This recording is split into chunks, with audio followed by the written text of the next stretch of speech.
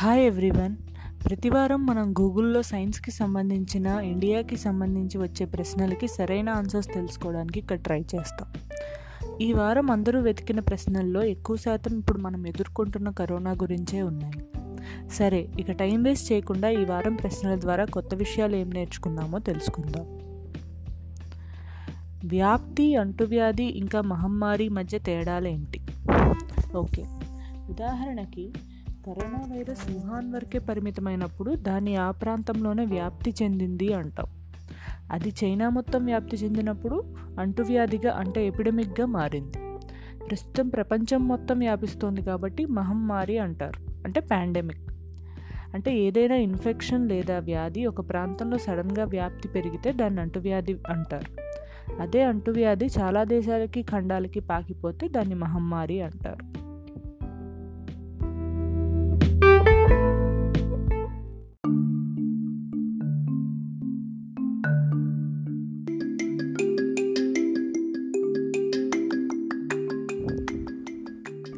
Next ప్రశ్న, thermal screening అంటే ఏంటి? ఎయిర్పోర్టుల్లో, ఓడరేవుల్లో థర్మల్ స్కానర్లను పెద్ద ఎత్తున ప్రయాణికుల స్క్రీనింగ్ పరీక్ష చేయడానికి ఉపయోగిస్తారు. ఇవి వచ్చే ప్రయాణికుల శరీర ఉష్ణోగ్రతని ముందే పసిగడతాయి.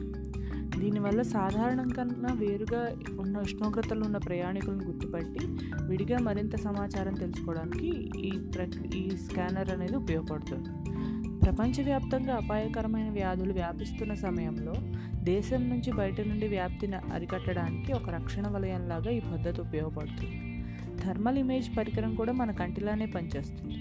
కాకపోతే కనబడే విజిబుల్ లైట్ పరావర్తనం చెందే కాంతిని గుర్తించడమే కాక ఇది ఇన్ఫ్రారెడ్ కాంతిని, శరీరం నుంచి విడుదలయ్యే వేడిని కూడా గుర్తిస్తుంది అన్నమాట. అలాగే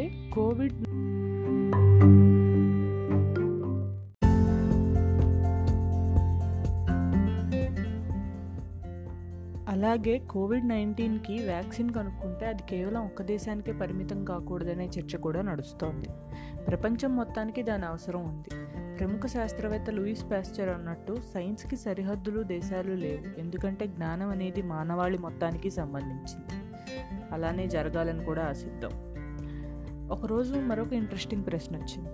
కరోనా వైరస్కి కోవిడ్-19 అని పేరెందుకు పెట్టారు?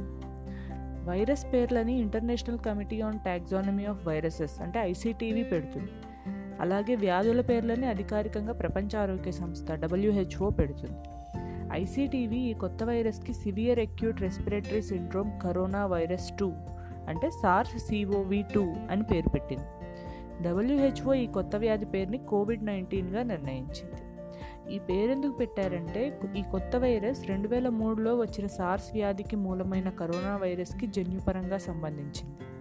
జన్యుపరంగా సంబంధం, పోలికలు ఉన్న ఈ రెండు వైరస్లు వేర్వేరు. అలా కరోనా వైరస్ డిసీజ్ 19ని కోవిడ్-19 అని కూడా పిలుస్తున్నారు. 19వ సంఖ్య ఈ వ్యాధి ప్రారంభమైన సంవత్సరాన్ని సూచిస్తుంది.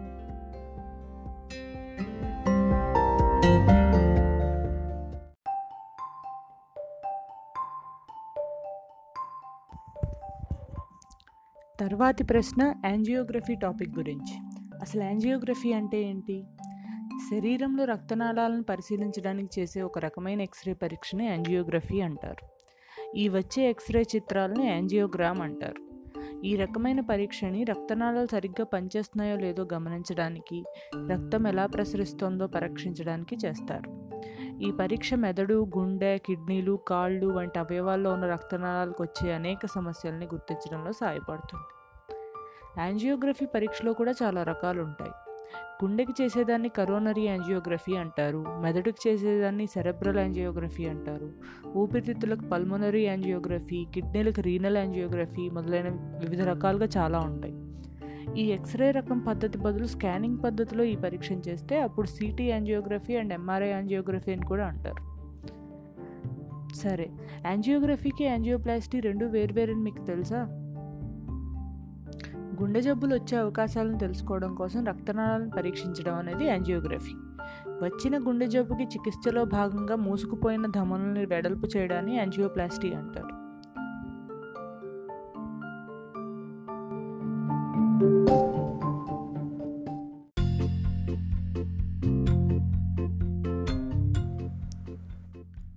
వారానికి ఆఖరి ప్రశ్న, ఇంబిబిషన్ అనే ప్రక్రియ నిర్వచనం ఏమిటి?